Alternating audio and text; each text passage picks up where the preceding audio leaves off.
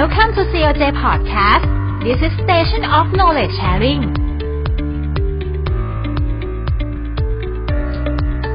สวัสดีครับผมวรวงศ์อัชราวงศ์ชัยผู้พิพากษาศาลชั้นต้นประจำสำนักประธานศาลฎีกาวันนี้จะมาพูดเรื่องแผนกซื้อขายออนไลน์ในศาลแพ่งครับการซื้อขายออนไลน์นะครับเป็นการซื้อขายในรูปแบบที่ผู้บริโภคในปัจจุบันน่าจะคุ้นชินกันนะครับผมเชื่อว่าทุกท่านนะครับที่รับฟังวิดีโอนี้อยู่เนี่ยนะครับคงจะเคยซื้อขายออนไลน์กันมาแล้วนะครับบางท่านอาจจะเคยเป็นผู้ขายด้วยซ้ำนะครับโดยเฉพาะในสถานการณ์แพร่ระบาดของเชื้อไวรัสโควิด -19 การซื้อขายออนไลน์เติบโตเป็นอย่างมากนะครับการซื้อขายออนไลน์ในประเทศไทยนะครับถ้าเราดูจากสถิตินะครับจะเป็นอันดับที่3ของโลกนะครับโดยเฉพาะการซื้อขายออนไลน์ผ่านทางมือถือนะครับประเทศไทยอยู่ลำดับที่2ของโลกนะครับมีมูลค่าการซื้อขายออนไลน์เติบโตขึ้นทุกปีนะครับมีผู้ซื้อผู้ขายที่ลงทะเบียนนะครับหรือว่าที่นำสินค้าของตนเองนะครับไปขายอยู่ในช่องทางต่างๆนะครับซึ่งรูปแบบของการซื้อขายออนไลน์ในปัจจุบันนะครับถ้าจะแบ่งออกมาเป็นย่อยๆนะครับก็คงจะมีอยู่3รูปแบบหลักนะครับรูปแบบแรกก็คือเป็นการซื้อขายผ่านโซเชียลเน็ตเวิร์กนะครับก็คงเป็นในลักษณะที่นะครับมีการไปเปิดเพจในหน้า Facebook Instagram นะครับแล้วก็มีการขายแล้วก็มีการติดต่อโดยตรงระหว่างผู้ซื้อกับผู้ขายนะครับส่วนที่2จะมีตัวกลางเข้ามานะครับรูปแบบที่2จะมีตัวกลางเข้ามาอย่างเช่นนะครับ Shopee Lazada JD นะครับซึ่งก็จะเป็นแพลตฟอร์มนะครับตัวกลางที่คอยเชื่อมระหว่างผู้ซื้อและผู้ขายนะครับเมื่อมีปัญหาข้อพิพาทเกิดขึ้นนะครับก็จะมีตัวกลางนะครับที่คอยเข้ามาดูแลกับรูปแบบที่3คือการขายผ่านทางเว็บไซต์นะครับซึ่งอาจจะเป็นผู้ขายออนไลน์นะครับเปิดเว็บไซต์นะครับแล้วก็ขายโดยตรงให้กับผู้ซื้อโดยส่วนใหญ่รูปแบบนี้จะเป็นผู้ขายรายใหญ่นะครับอย่างเว็บของเซ็นทรัลนะครับเว็บของซูเปอร์สปอร์ตเว็บของโลตัสนะครับก็จะสามารถเปิดเว็บไซต์แอปพลิเคชันนะครับแล้วก็ขายให้กับผู้ซื้อได้โดยตรงนะครับแต่ทีนี้นะครับเมื่อเราทราบว่าการซื้อขายออนไลน์นะครับกลายเป็นรูปแบบของการทำการซื้อขายในปัจจุบันการซื้อขายในรูปแบบของวิถีทางปกตินะครับก็เริ่มมีบทบาทนะครับน้อยลงหลายครั้งเนี่ยเราไปซื้อขายนะครับเราไปดูสินค้านะครับตามห้างตามร้านต่างๆแล้วเราดูเพื่อที่จะลองสินค้านั้นนะครับแต่ว่าเวลาตอนเราซื้อจริงเรากลับไปซื้อทางออนไลน์นะครับเนื่องจากอาจจะได้โปรโมชั่นหรือราคาที่ถูกกว่าการที่เราไปซื้อตามหน้าร้านด้วยตนเองมันจึงเป็นสาเหตุนะครับที่ทำให้การซื้อขายออนไลน์นะครับก็จะมีการเติบโตเป็นอย่างมากนะครับมีการเติบโตแล้วก็เป็นแรงขับเคลื่อนเศรษฐกิจอีกแรงหนึ่งของประเทศไทยในการผลักดันเศรษฐกิจนะครับของประเทศไทยให้ไปข้างหน้านะครับแต่สิ่งหนึ่งที่ตามมาอย่างหลีกเลี่ยงไม่ได้ของการซื้อขายออนไลน์ก็คือข้อพิพาทนะครับที่อาจจะเกิดขึ้นระหว่างผู้ซื้อและผู้ขายนะครับซึ่งจริงๆแล้วข้อพิพาทนะครับตามมากับการซื้อขายไม่ว่าจะเป็นรูปแบบไหนรูปแบบปกติหรือรูปแบบออนไลน์ก็มีข้อพิพาทเกิดขึ้นอยู่แล้วนะครับแต่ว่าข้อพิพาทจากการซื้อขายออนไลน์นะครับมันจะเป็นข้อพิพาทซึ่งเกิดขึ้นและมีลักษณะเฉพาะนะครับลักษณะเฉพาะของการซื้อขายออนไลน์คือว่าทุนทรัพย์ใน1ธุรกรรมนะครับมักจะไม่สูงมากนะครับการที่เราจะซื้อขายออนไลน์เนี่ยครับเราจะตัดสินใจซื้อขายโดยที่ไม่พบหน้าผู้ขายเนี่ยนะครับธุรกรรมส่วนใหญ่ที่เกิดขึ้นมักจะไม่สูงนะครับอาจจะเป็นหลักพันนะครับพอเป็นหลักหมื่นหลักแสนหรือหลักล้านนะครับการที่เราทำธุรกรรมออนไลน์ก็จะมีน้อยลงนะครับและเมื่อธุรกรรมไม่สูงมากมันก็เลยส่งผลกระทบในแง่ที่ว่าพอเกิดข้อพิพาทเกิดขึ้นนะครับการที่เราจะนำข้อพิพาทดังกล่าวไปฟ้องต่อศาลนะครับก็จะมีแนวโน้มลดลงเนื่องจากว่านะครับการที่เราจะนำข้อพิพาทไปฟ้องต่อศาลย่อมมีต้นทุนที่เกี่ยวข้องนะครับต้นทุนจากการที่เราจะต้องเสียเวลานะครับอาจจะต้องมีการจ้างทนายความนะครับหรือว่าเราอาจจะต้องมีการดำเนินคดีนะครับซึ่งอาจจะมีอยู่หลายชั้นศาลนะครับความไม่สะดวกที่เกิดขึ้นนะครับก็อาจจะทำให้การระงับข้อพิพาทโดยศาล ในกรณีที่เกิดข้อพิพาทจากการซื้อขายออนไลน์มีแนวโน้มลดลงนะครับยังไม่ต้องพูดถึงนะครับอุปสรรคบางอย่างที่เกิดขึ้นอีกนะครับอุปสรรคอย่างประการต่อมาก็คือว่าการที่เราซื้อขายออนไลน์นะครับเราอาจจะไม่รู้จักผู้ขายเลยเราอาจจะไม่รู้จักตัวตนผู้ขายเลยด้วยซ้ำนะครับเรารู้แต่ว่าผู้ขายคนนี้คือ account นายนี้มีชื่อที่ขายให้เราคือคนนี้นะครับแล้วพอเราตกลงสัญญาซื้อขายเราก็โอนเงินไปนะครับแล้วเราก็รอของปรากฏของไม่มานะครับเราจะไปฟ้องเขาเราก็ไม่แน่ใจว่าแล้วคนที่ติดต่อกับเราสมมุติว่าใช้ชื่อ account ว่านาย A เนี่ยนะครับเขามีตัวตนอยู่ในโลกแห่งความเป็นจริงอย่างไรนะครับนี่ก็จะเป็นอุปสรรคอีกประการหนึ่งอุปสรรคอีกประการต่อมาก็คือว่าการที่เราทำซื้อขายออนไลน์นะครับเราทำอยู่ในโลกออนไลน์หมดเลยเราไม่เคยเจอหน้าผู้ขายนะครับธุรกรรมเอกสารสัญญาซื้อขายที่เป็นกระดาษเราก็ไม่มีถ้าเราจะต้องไปใช้รูปแบบการระงับข้อพิพาทในรูปแบบเดิมนะครับนั่นเท่ากับว่าเราอาจจะต้องมีการปริ้นเอกสารออกมาแล้วเพื่อนำไปฟ้องศาลซึ่งในรูปแบบนี้เนี่ยมันก็อาจจะทำให้การระงับข้อพิพาทในรูปแบบที่เราใช้อยู่ปกติกับช่องทางการซื้อขายที่ไม่ใช่ออนไลน์นะครับอาจจะไม่เหมาะสมหรืออาจจะไม่เพียงพอนะครับที่จะระงับข้อพิพาทที่เกิดขึ้นจากการซื้อขายออนไลน์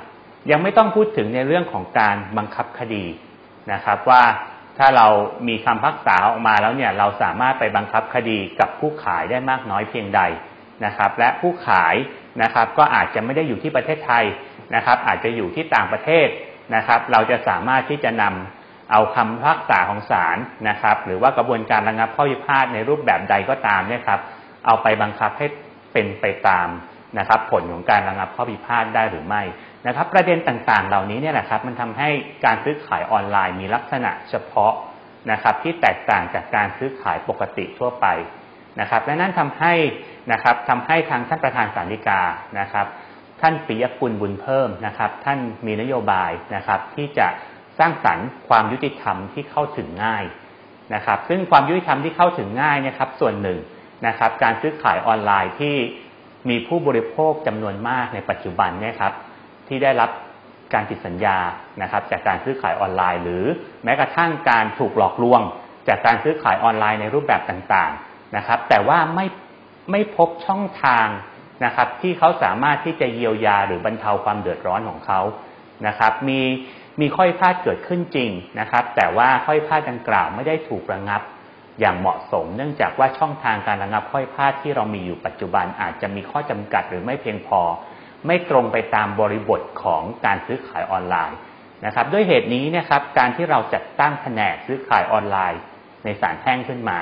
นะครับก็ด้วยมีวัตถุประสงค์ที่จะมาแก้ไขเยียวยาในจุดนี้นะครับการที่เราใช้ศาลแพ่งนะครับเป็นศาลที่มีเขตอำนาจในการฟ้องคดีที่เกี่ยวกับการซื้อขายออนไลน์นะครับเนื่องจากว่าศาลแพ่งนะครับเป็นศาลใหญ่ที่มีความพร้อมนะครับมีพวกศาลจำนวนมากนะครับมีความรู้ความเชี่ยวชาญการที่ปกตินะครับช่องทางปกติที่เราใช้ก็คือว่าเราจะฟ้องผู้ขายเนี่ยเราจะต้องฟ้องผู้ขายที่ผู้ขายมีภูมิลำเนานะครับหรือที่มูลคดีเกิดอันนี้คือช่องทางเขตอำนาจศาลในรูปแบบปกตินะครับแต่ว่าถ้าเกิดทำอยู่ในรูปแบบนั้นเนี่ยนะครับเราก็จะมีประเด็นปัญหาอีกว่านะครับแล้วผู้ขายนั้นนะครับอยู่ที่ใดมูลคดีเกิดขึ้นที่ใดนะครับด้วยเหตุนี้การที่เราให้ศาลแพ่งนะครับมีแผนกซื้อขายออนไลน์และเป็นศาลเดียวที่จะดำเนินการระงับข้อพิพาทโดยศาลนะครับในธุรกรรมซื้อขายออนไลน์ที่เกิดขึ้นนะครับจึงมีประโยชน์ต่อผู้บริโภคนะครับเนื่องจากว่าเราสามารถที่จะทำให้ศาลนี้เป็นศาลที่รวมศูนย์นะครับทั้งพวกศาลเครื่องมืออุปกรณ์ที่ทันสมัยนะครับสามารถระงับข้อพิพาทการซื้อขายออนไลน์ได้อย่างเหมาะสมนะครับและตรงไปตามบริบทของการซื้อขายออนไลน์นะครับและจุดเด่นของแผนกซื้อขายออนไลน์อันนี้ก็คือว่าเมื่อการซื้อขายออนไลน์ผู้ซื้อผู้ขายต่างทำธุรกรรมออนไลน์ 100% การที่เกิดข้อพิพาทเกิดขึ้นในโลกออนไลน์ก็ควรที่จะต้องถูกระงับข้อพิพาทโดยวิธีการออนไลน์นะครับด้วยเหตุนี้นะครับการจัดตั้งแผนกซื้อขายออนไลน์นะครับจึงใช้วิธีการทางอิเล็กทรอนิกส์ทั้งหมด นะครับหรือว่าเราเรียกว่าเป็นระบบสารอิเล็กทรอนิกส์แบบเต็มรูปแบบระบบสารอิเล็กทรอนิกส์เต็มรูปแบบหมายความว่ากระบวนการตั้งแต่ต้นในการยื่นฟ้องจนกระทั่งมีคำพิพากษาเราจะใช้วิธีการทางอิเล็กทรอนิกส์ทั้งหมดปัจจุบันเนี่ยครับสำนักงานศาลยุติธรรมเนี่ยครับก็มีระบบอิเล็กทรอนิกส์ที่เกี่ยวข้องกับการดำเนินคดีจำนวนมากนะครับไม่ว่าจะเป็นการยื่นฟ้องนะครับการนั่งพิจารณาคดีนะครับการสืบพยานก็สามารถทำผ่านแอปพลิเคชันได้ในคดีแพ่งผู้พิพาทก็ไม่จำเป็นต้องเดินทางมาที่ศาลนะครับเรามีระบบต่างๆเหล่านี้อยู่แล้วแต่ข้อขัดข้องก็คือว่าในการใช้วิธีการทางอิเล็กทรอนิกส์เรานำเอาข้อพิพาทซึ่งเกิดขึ้นนะครับในโลกอนาล็อกนะครับเกิดขึ้นการซื้อขายก็เกิดขึ้นแบบมีสัญญามีเปเปอร์ผู้ซื้อผู้ขายรู้จักกันแต่ทีนี้พอเราจะใช้ระบบอิเล็กทรอนิกส์นะครับมันทำให้ศาลจะต้องพิจารณาว่าทั้งผู้ซื้อและผู้ขายหรือโจทก์หรือจำเลยมีความพร้อมในการเข้าถึงทางเทคโนโลยีหรือไม่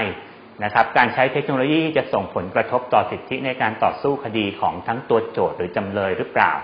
นะครับนั่นทำให้การใช้อิเล็กทรอนิกส์ของสารอิเล็กทรอนิกส์ที่ใช้อยู่ในปัจจุบันอาจจะไม่เพียงพอ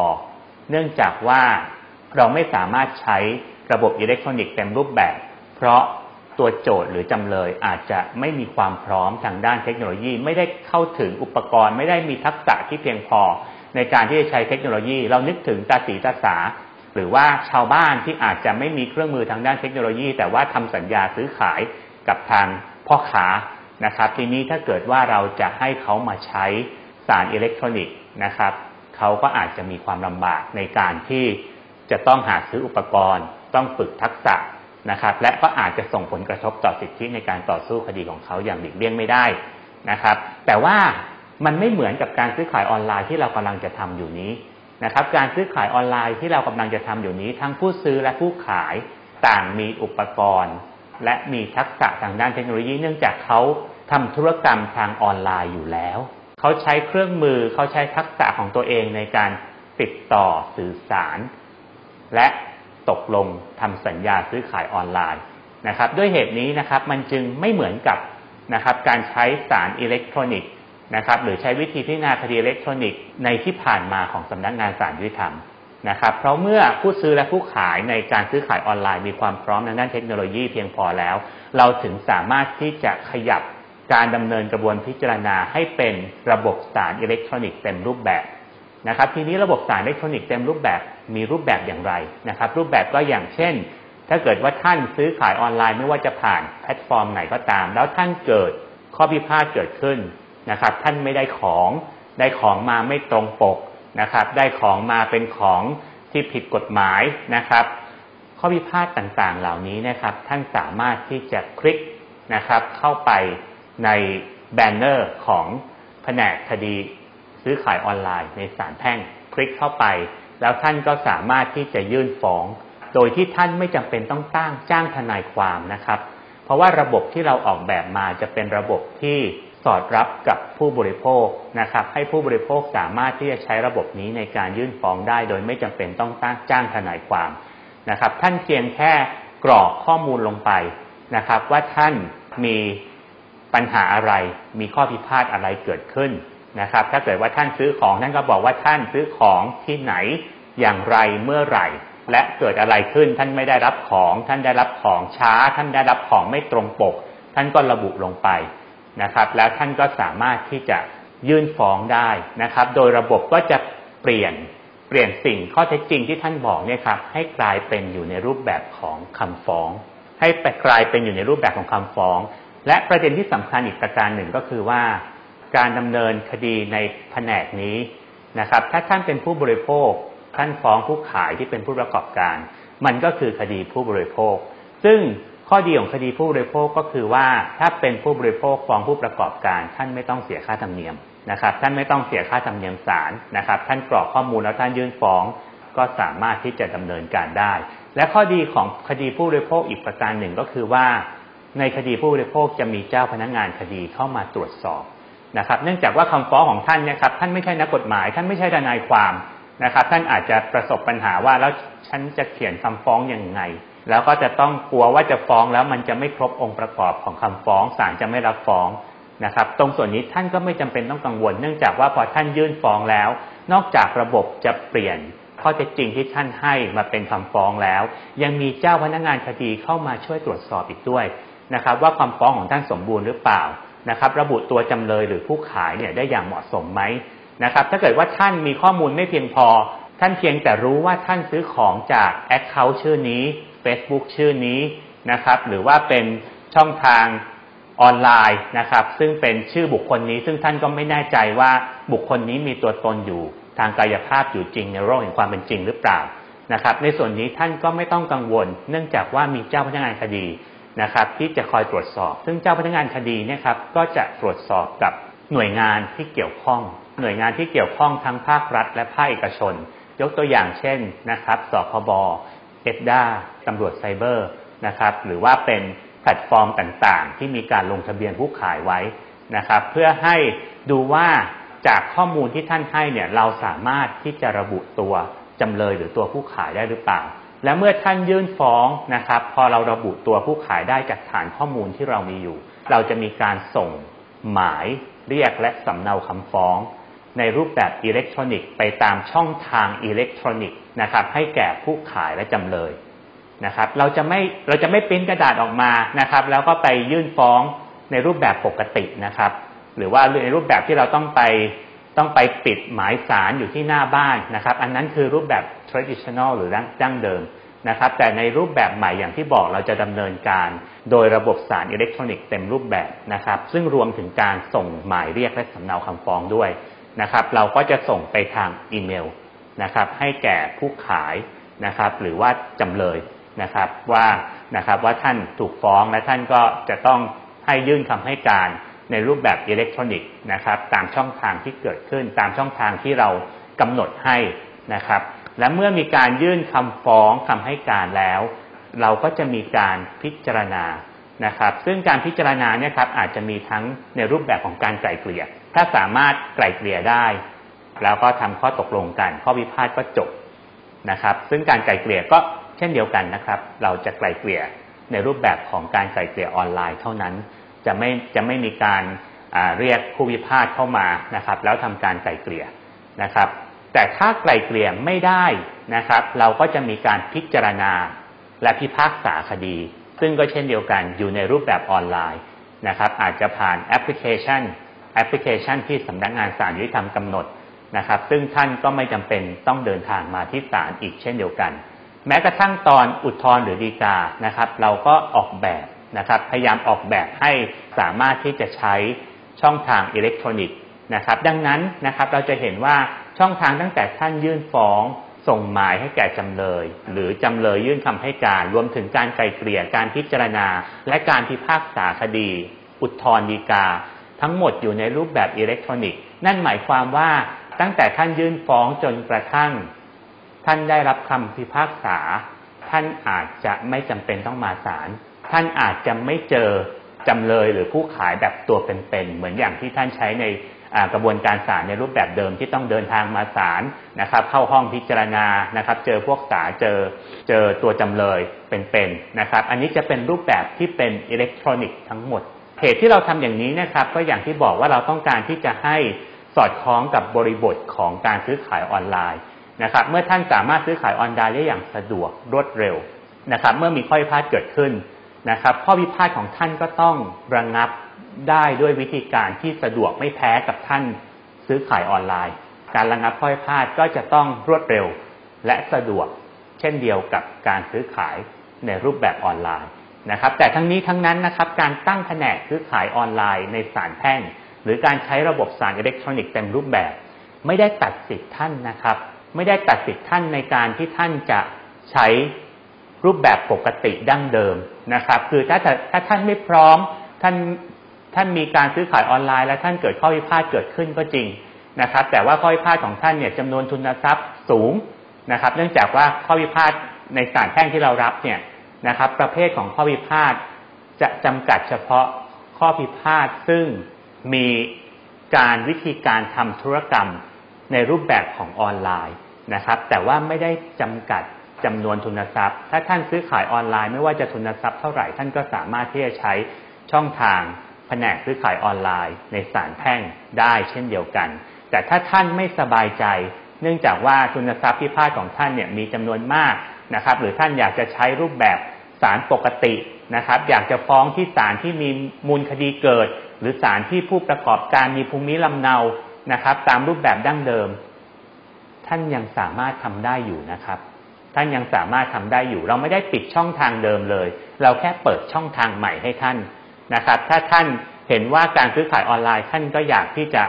ทำในรูปแบบออนไลน์ท่านก็มาช่องทางนี้แต่ถ้าท่านอยากจะทำในรูปแบบเดิมคือไปศาล